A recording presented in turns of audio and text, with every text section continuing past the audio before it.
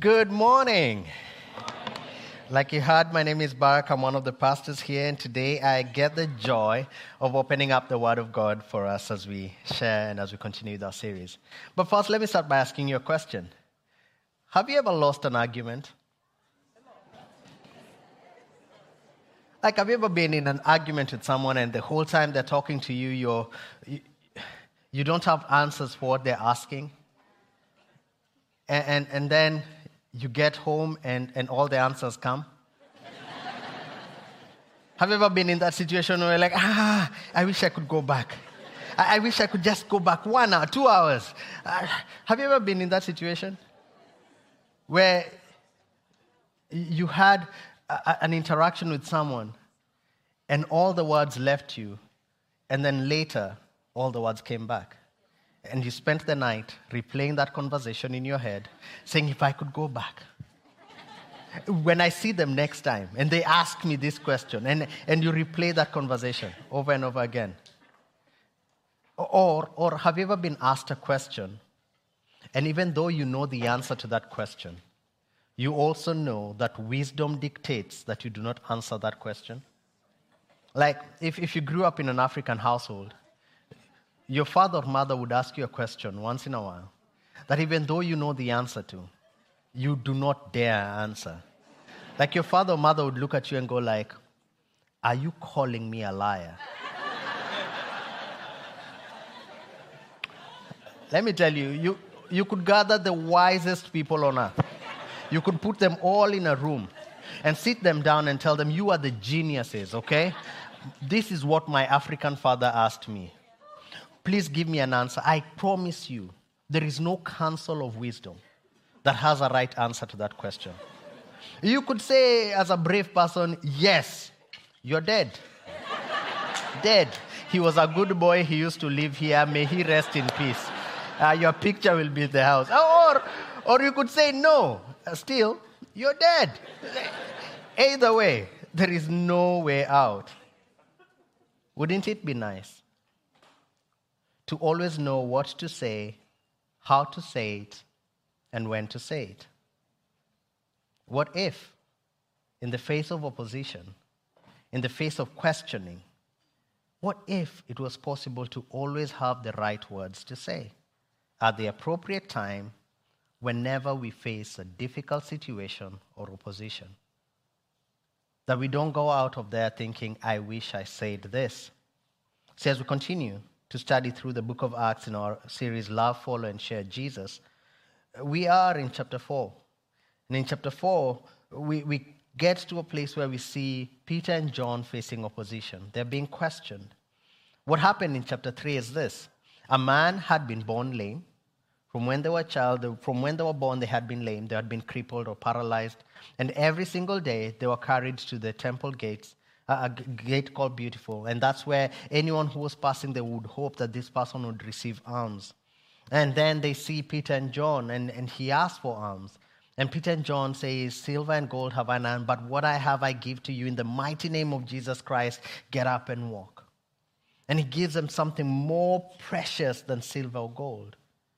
And then this man stands up, and not only does he stand up, he starts dancing, he starts limping and jumping and praising God. And because of that, people gather and start hearing the gospel, hearing the message of Jesus Christ, because Peter takes that as an opportunity to tell them, this Jesus whom you crucified, resurrected. And not only did he resurrect, he is the risen Christ.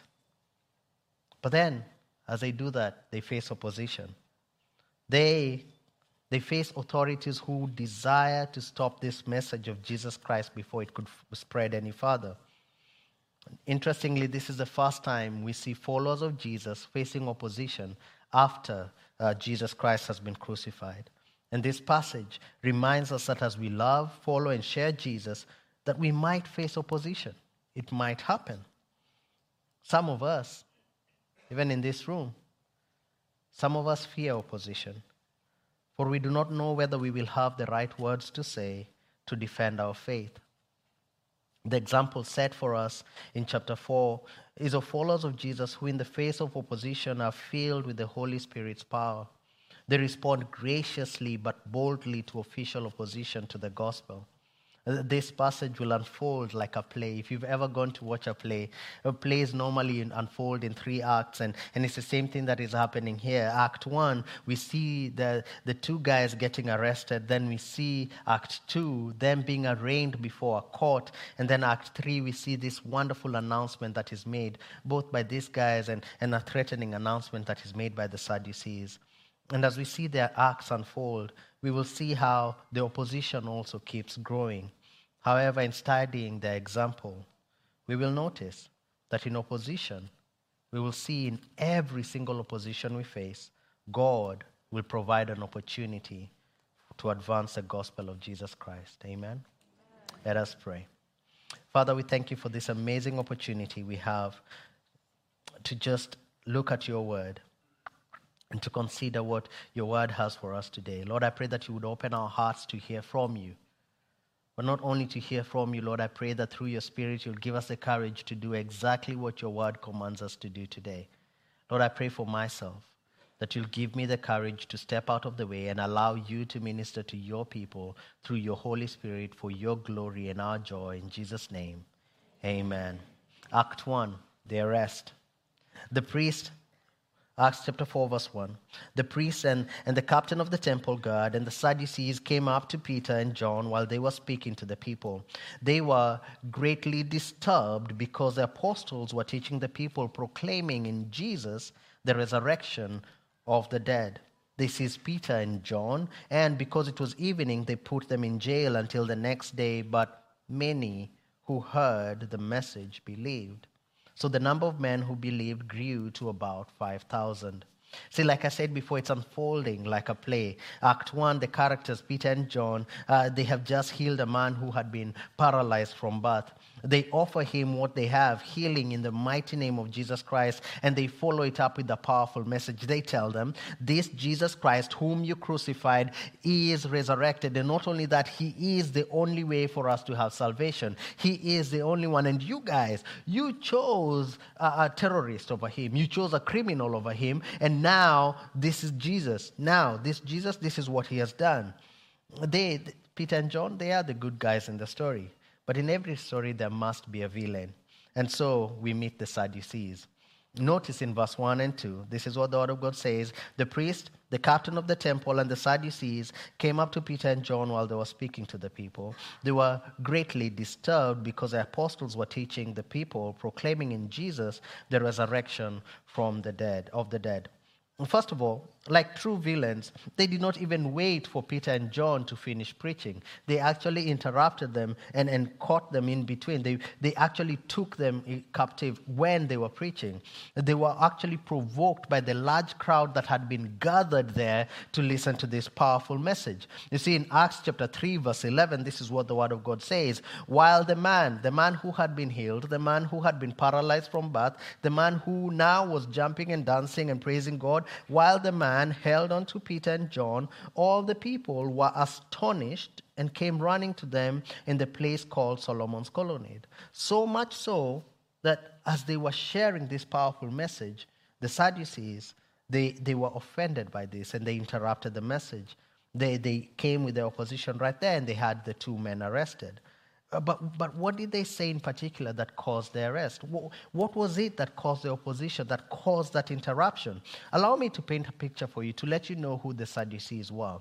The Sadducees were a powerful and religious and political group, but they were more political than they were religious. They actually wanted to do everything in their power to make sure that Rome continued to colonize Israel so that they could continue to get their perks. They also did not believe in the resurrection. They believed that once you died, you were dead, poof, nothing more, nothing less. That's it, you're done. And they did not believe in the resurrection.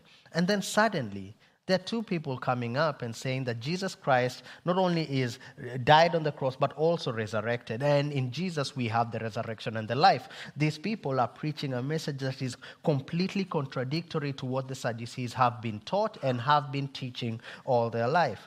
Verse 1 and 2 says it this way. The priests and the captain of the temple guard and the Sadducees came up to Peter and John while they were speaking to the people. They were greatly disturbed because the apostles were teaching the people, proclaiming in Jesus the resurrection of the dead.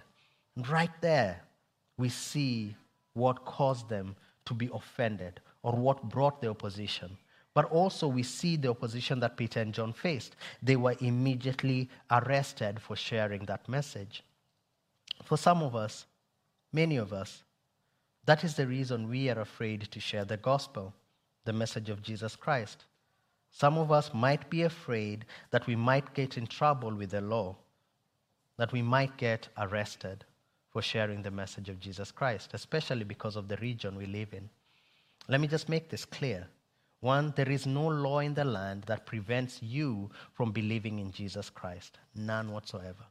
Two, there is no law in the land that prohibits you from telling others that you believe in Jesus Christ. None whatsoever. The law is that you shouldn't force anyone to believe in Jesus. You shouldn't convert anyone by force. And none of us do that. Why? Because we came to Jesus freely and we hope that others will come to Jesus freely. So we should not be afraid to tell others about Jesus Christ because of the thought of we're going to be breaking the law. There is no law like that. But you will notice that even in the opposition that they face at this particular point as they are arrested, God himself created an opportunity for the gospel. The opportunity is hinted at in verse 3. This is what the word of God says. They seized Peter and John, and because it was evening, they put them in jail until the next day. You might miss it. It's a short cluster of words. This is where the opportunity is, because it was evening. So because it was evening, Peter and John were put in custody overnight until the next day. The reason is, as the Sadducees gathered them, they realized it was late in the day and they did not have enough time to gather their whole court, to assemble everyone, all the rulers, the high priests. They did not have time to do that. So they put them in custody overnight so that by the next day they could gather all these people. But where is the opportunity in that? Here is the opportunity. You see, God himself wanted to gather all the leaders of the land, all the religious leaders, so that they could hear the message of the gospel really, really clearly. So that they could be told by Peter and John that Jesus Christ is the resurrection and the life. In short, God himself sets up his own appointments for the gospel. That's what he's always done, and that's what he will always do. And the question for us today is this. How many appointments of the gospel have we honored and how many have we missed? Think about it. When your car broke down and you had to rush to that meeting, so you called a taxi and the taxi came and you were caught in traffic for 30, 40 minutes and the whole time you're thinking about the meeting instead of thinking, this is an appointment God has set for this taxi driver who's never heard the message of the gospel. Therefore, God has appointed me to be in this vehicle right now to share the gospel. How many of us have done that? And how many of us have missed that opportunity? When you go to the salon to have your hair done, and you sit there for 30 minutes, 20 minutes, 50 minutes, 1 hour, how many times have you told the person making your hair about the Jesus Christ who has saved your life? Your guard at your building, every time you pass them by, do you miss that appointment that God has been setting over and over again? What about in that flight? That flight that all of us will take at one point or another, because none of us call this place home permanently. Will you take that opportunity to share the gospel with someone? There's a couple at Creekside.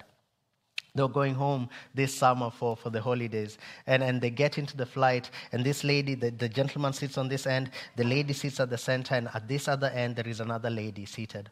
And the moment they sit down, this lady starts complaining. She's complaining about everything, the AC, the flight, how long it is taking, or how uncomfortable the seats are. And this lady at the center thinks to herself, oh my goodness, it's going to be 8 hours of complaining.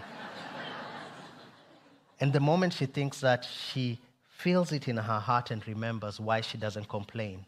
Because she has Jesus Christ and she rejoices every day. So at that particular point, she turns to this lady and says, let me tell you about Jesus.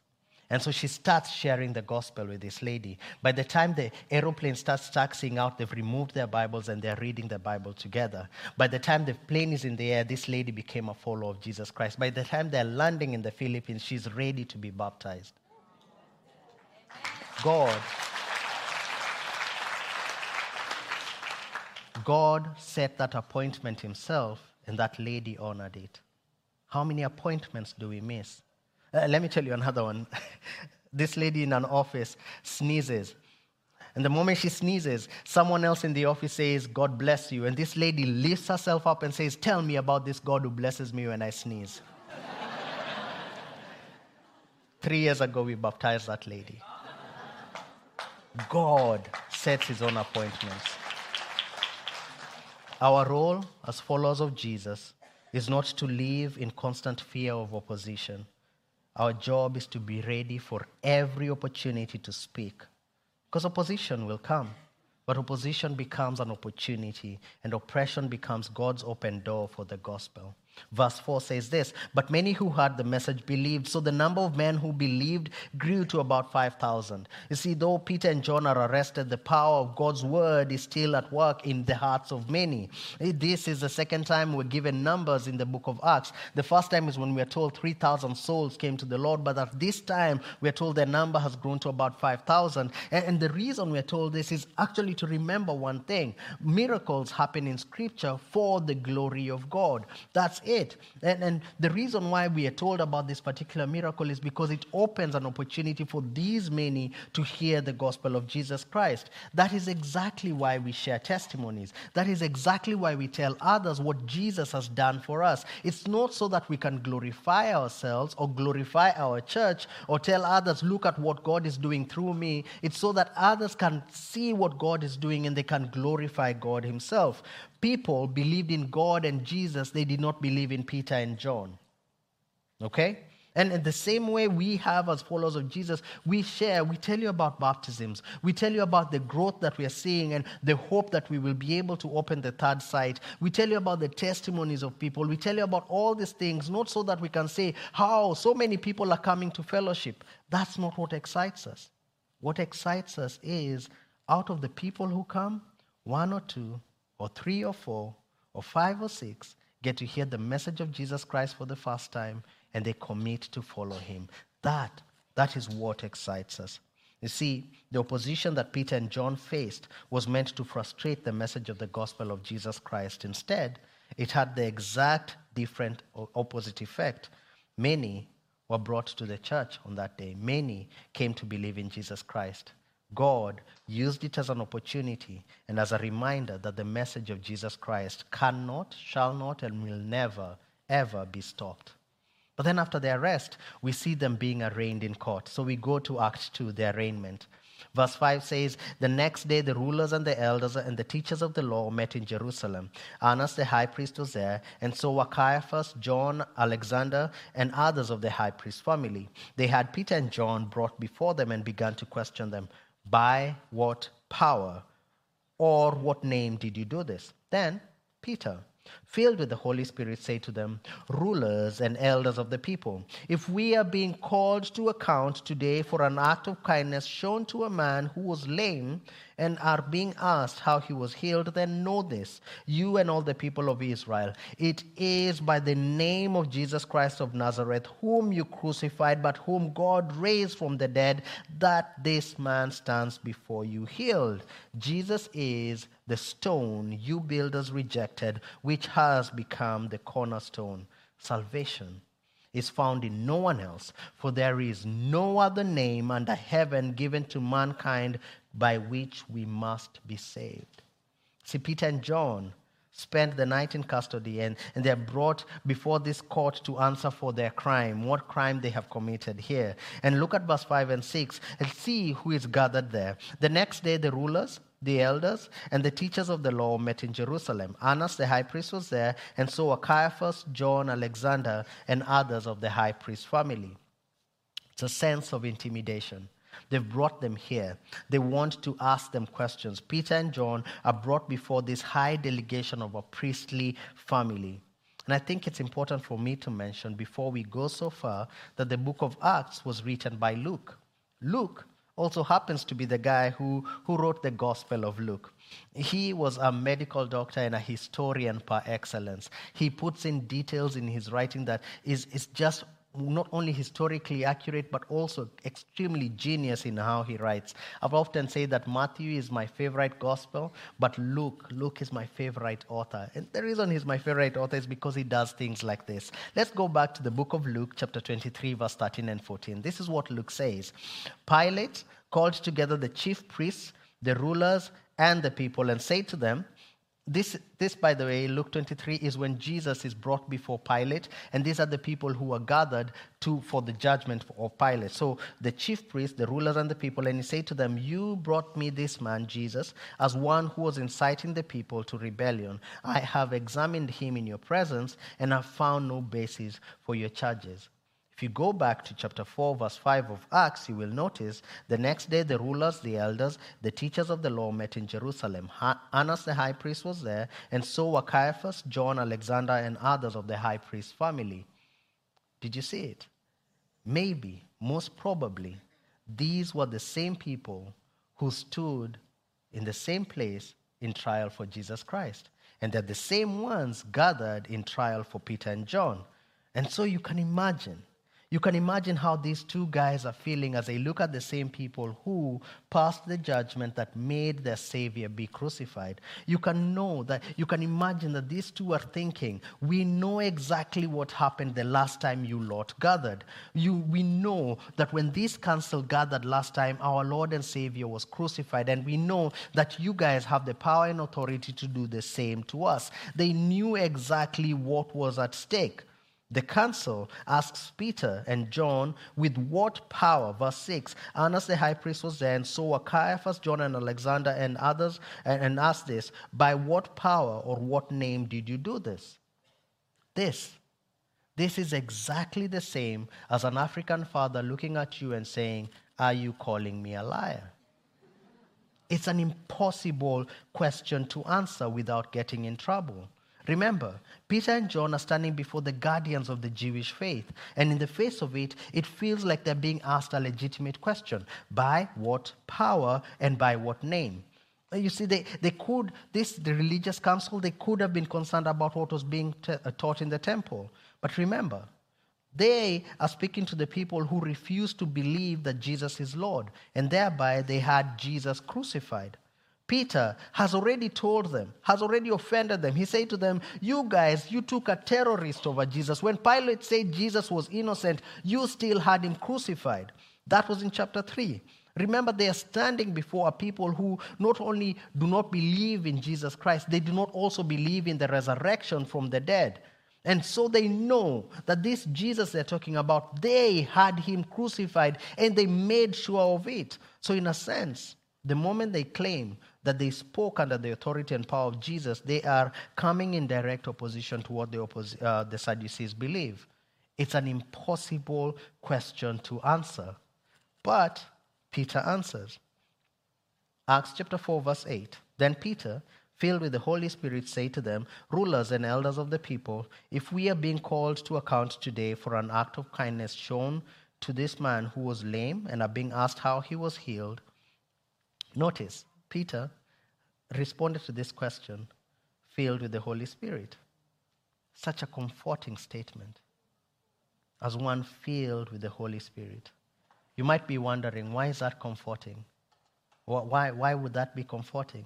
See, for us to answer that question, we have to leave the book of Acts altogether and go to the book of Matthew to see the words Jesus spoke to the disciples, including Peter and John. And this is what Jesus says to them in Matthew chapter 10, verse 18 to 20. On my account, you will be brought before governors and kings as witnesses to them and to the Gentiles. Verse 19, but when they arrest you, do not worry about what to say or how to say it. At that time you will be given what to say, for it will not be you speaking, but the Spirit of your Father speaking through you. Jesus tells them about this very possible future they're in, that there will be opposition, that you will be arrested and you will be put to question, but do not worry. Even if the questions seem impossible, the Holy Spirit will give you the words to speak. In the face of opposition, there will be an opportunity for God to fulfill this promise to us.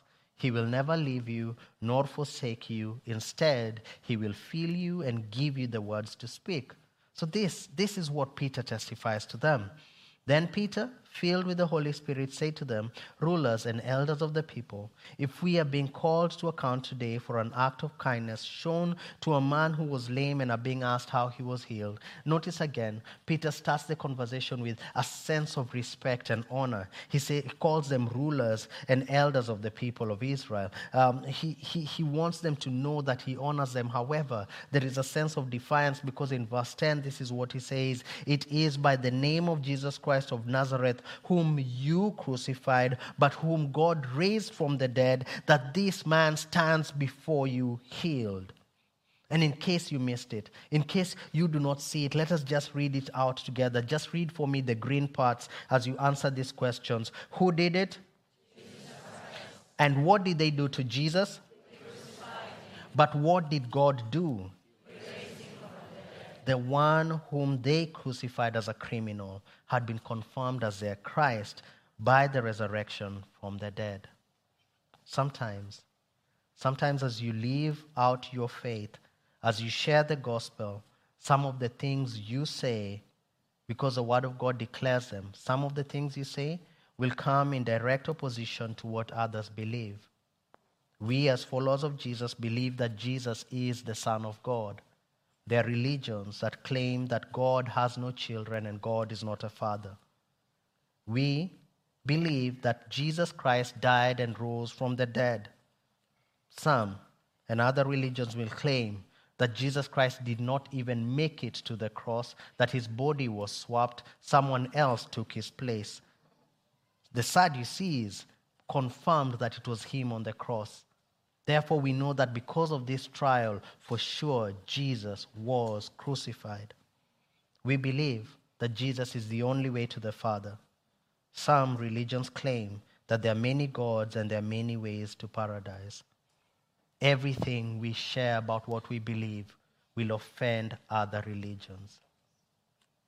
Every opposition we face, however, is an opportunity to glorify God by sharing the gospel of Jesus Christ.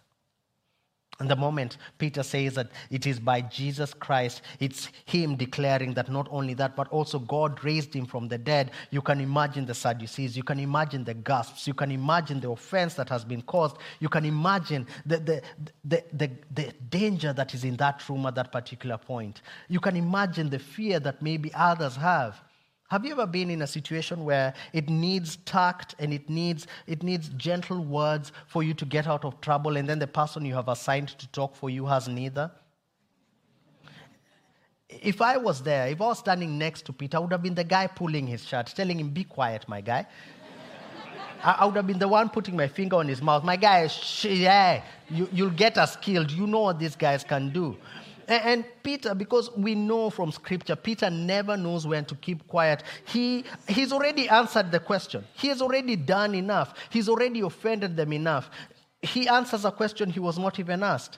This is what he says in verse 11 and 12. It's like he's trying to offend them even more. He says, Jesus is the stone you builders rejected, which has become the cornerstone. Salvation is found in no one else, for there is no other name under heaven given to mankind by which we must be saved. It's like he's trying to offend them. He declares that Jesus is God. See, by stating in verse 12, and let us read this together, salvation is found in no one else, for there is no other name under heaven given to mankind by which we must be saved. In case you missed it, only God can save, and Peter declares boldly, whatever the consequences may be, that Jesus can and does save, therefore Jesus is God. And then we get to the announcement in Act 3. Verse 13 says, when they saw the courage of Peter and John and realized that they were unschooled, ordinary men, they were astonished and took note that these men had been with Jesus. But since they could see the man who had been healed standing there with them, there was nothing they could say. So they ordered them to withdraw from the Sanhedrin and conferred together. "What are we going to do with these men?" they asked. "Everyone living in Jerusalem knows they performed a notable sign, and we cannot deny it. But to stop this thing from spreading any further among the people, we must warn them to speak no longer to anyone in this name." Then they called them again and commanded them not to speak or teach at all in the name of Jesus. But Peter and John replied, "Which is right in the eyes of God, to listen to you or to him? You be the judges.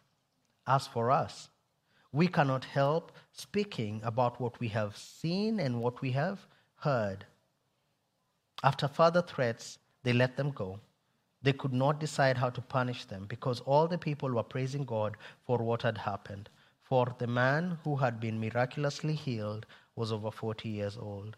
See, the council had to pass judgment, and they had heard the testimonies that they had asked of them, and now they had to deliberate and decide the way forward. So verse 13 says, "When they saw the courage of Peter and John and realized that they were unschooled, ordinary men, they were astonished, and they took note that these men had been with Jesus." Remember earlier, we had talked about how intimidating that council must have been, or how their intention may have been to intimidate them to stop the message. That maybe they had them stand maybe in their midst so that they could ask them questions from all directions. But that these guys are standing exactly maybe where Jesus stood maybe as well. And Peter and John, instead of them being intimidated, they are filled with the Holy Spirit and they spoke with confidence. And the leaders concluded that these men had been with Jesus. They were behaving like Jesus had behaved, and they clearly acted as if that Jesus whom they had crucified was still alive. Not only that, they failed to silence Jesus, but now they also were feeling like this message of Jesus Christ was now multiplying out of control through the mouths of his followers. See, some of us disqualify ourselves from sharing the gospel because we think we're not qualified enough to do that. That maybe you do not have the theological degree or the wise words or the great way to share the gospel or to share your faith. Acts chapter 4 verse 13 says, "When they saw the courage of Peter and John and realized that they were unschooled, ordinary men, they were astonished and took note that these men had been with Jesus." What stood out for them was not even their testimony, but they had been with Jesus. Therefore, the question is for you as a follower of Jesus, do you know Jesus and have you been with him? See, you do not have to know everything. You do not have to have the most amazing words or the clever rhymes or the most memorable ways of sharing scripture even. All you need is for you to have been with Jesus. This is what Paul says in 1 Corinthians chapter 2, verse 1 and 2. "And so it was with me, brothers and sisters, when I came to you. I did not come with eloquence or human wisdom as I proclaimed to you the testimony about God, for I resolved to know nothing while I was with you except Jesus Christ and him crucified." The question is, therefore, do you know Jesus and have you been with him?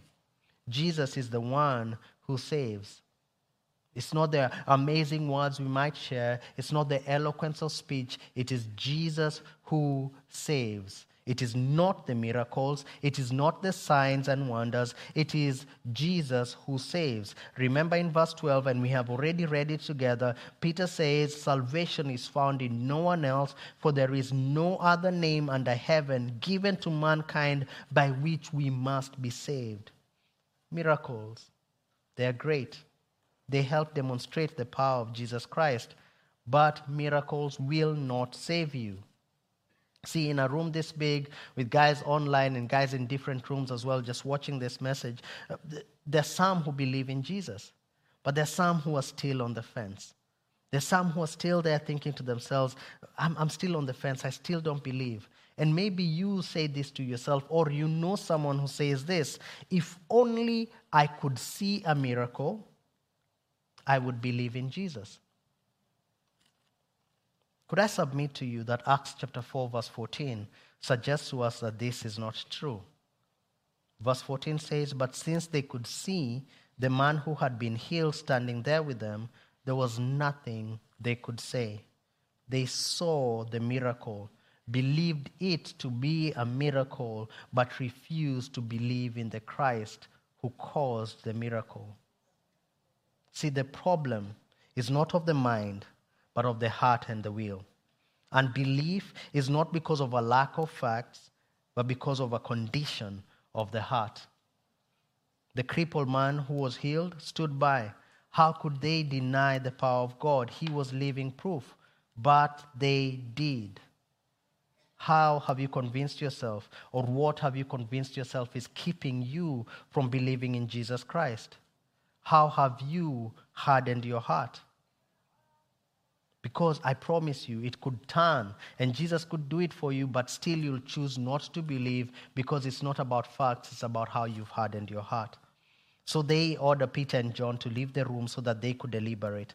In verse 16, we see them making this declaration. Everyone knows that they have performed a miracle and a sign, and they cannot deny it in any way. And then verse 17 and 18, they decide that they have to stop these people from telling others about what Jesus has done. You see, opposition will always offer you a choice. It might not be clear at first, but opposition always gives you a choice. And in the face of it, it seems that the choice Peter and John have is if you continue to speak or preach in the name of Jesus, there will be consequences. In the face of it, that seems like the opposition. But every single time that you face opposition in your faith, ask, what is the consequence that is hiding behind the consequence presenting itself? See, maybe it is through the Holy Spirit, or maybe Peter and John see right through the opposition. So in verse 19, they clearly respond to the real consequence. But Peter and John replied, "Which is right in God's eyes, to listen to you or to him? You be the judges." You see, the enemy is too clever to come to you and tell you, "I want you to disobey God." Instead, he'll present you with an immediate consequence that seems extreme enough in the hope that you will miss the real consequence. He'll tell you things like, if you continue to tell people about Jesus, you might get arrested. If you tell others about your faith, you might lose your job or your promotion. If you want this deal to go through, if you want your business to succeed, you cannot talk about this Jesus fellow. Those are all smoke and mirrors, distractions from the real consequence. But Peter and John replied, "Which is right in God's eyes, to listen to you or to him? You be the judges." It's such a brilliant question. They're talking to the religious rulers. They're talking to the ones who know that they should guard people to follow what God has said. They should always direct people to follow the will of God. They should always tell people, "Obey God, not man." And so Peter and John remind them what they already knew. And also they remind us what we already know. Matthew 28, verse 18 to 20 reminds us of this great commission that we have. Then Jesus came to them and said, "All authority in heaven and on earth has been given to me. Therefore, go and make disciples of all nations, baptizing them in the name of the Father and of the Son and of the Holy Spirit, and teaching them to obey everything I have commanded you. And surely I am with you always to the very end of the age." Jesus Christ has commanded us as followers of him to always go and share the gospel. It's the Great Commission, not the Great Suggestion. We have to go and share the gospel. He also promises that he will be with us as we go, no matter the opposition. See, you might be wondering, how do I even start sharing the gospel? Where do I even start? Do you know what keeps most people from fulfilling the Great Commission? Do you know what keeps most people from sharing the gospel? Here are 4 reasons why people give. 4 reasons people give for not sharing the gospel. 1, I'm afraid they'll ask questions I can't answer. I'm so afraid that as I tell them about Jesus, I might be asked a question I cannot answer. 2, I struggle with my own faith. How can I tell others about Jesus when I am struggling with my faith and this person knows my struggle? 3, I never learned how to share the message. I never learned. 4, I don't even know how to start that conversation. Peter and John give us an amazing answer to this. All the 4 questions, all the 4 reasons, they give us an amazing answer. They say this in verse 20. As for us, we cannot help speaking about what we have seen and what we have heard. See, no one could argue with their story. Their testimony was secure because they knew what they had seen. Remember, this is the same Peter who had denied Jesus 3 times before the cock crowed. But Peter saw Jesus crucified and also saw him resurrected, and he knew what he knew. The crippled man, he knew he had been crippled for more than 40 years, and now he was dancing and jumping and praising God. He knew what he knew, and no one could argue with that. What is your story? Where did Jesus get you from? You know exactly what Jesus has done for you, and no one can argue with your story. We would love to equip you, to enable you to be able to share your story. We don't want to just tell you, go out there and share your story. We want to make it easier for you to do so. So if you go to our website, fellowshipdubai.com/story, you will find a short tutorial. It's about 9 minutes long. It's really, really easy, and it's practical. It's easy for you to do. Just go through it, and it will show you how to write your story about what Jesus has done for you. It's really, really simple to do. But not only that, we'd like to ask of you to take it one step further. We'd like to ask of you not only to watch it and write your story, but we'd love to ask for you to record your story. It doesn't have to be cinematic quality. Just record it on your phone. That's totally fine. We'd like to ask you to do one more thing, just one more step. If possible, on the same page, there is a place where you can send that video to us. We would love to see what Jesus has done for you, and with your permission, we would love to share it. Actually, let's take it a step further. You share it yourself. Just put it on social media and tag us. We would love to see what Jesus has done in your life. I'd like to show you a sample of stories we've gotten over the years. This is just one of a few stories we've put together. Let's watch, and then I'll come to close. There was a time in my life wherein I was empty and shallow. I was lost and had great anxiety. Have hate and resentment toward people, toward men in general. I didn't have much confidence about myself. I easily get angry, I get irritated, I don't have patience. I felt like I didn't have any purpose. I felt so demotivated, so confused, so conflicted. I was so lost and alone. Now I can forgive people, I can love people. I will say that now with Jesus, my life has meaning. I discovered that He loved me for who I am. Now I am secured with Jesus. He will never leave me nor forsake me. I have that confidence, and I can say that I am a child of God. I just knew that there was someone above who was guiding me through this life, and I had never felt more secure. Right now, I focus myself in becoming a believer as I go along with this journey with Him. The 2 words that would best describe it would be peace and purpose. My 2 words when I reunited with Jesus is that He gave me hope and peace. When I met Jesus, I feel love and confidence. Do you have a story like that? Do you have a story like that? If you don't have a story like that, please don't leave this place today. Come, let us talk about who Jesus is and what He has already done for you.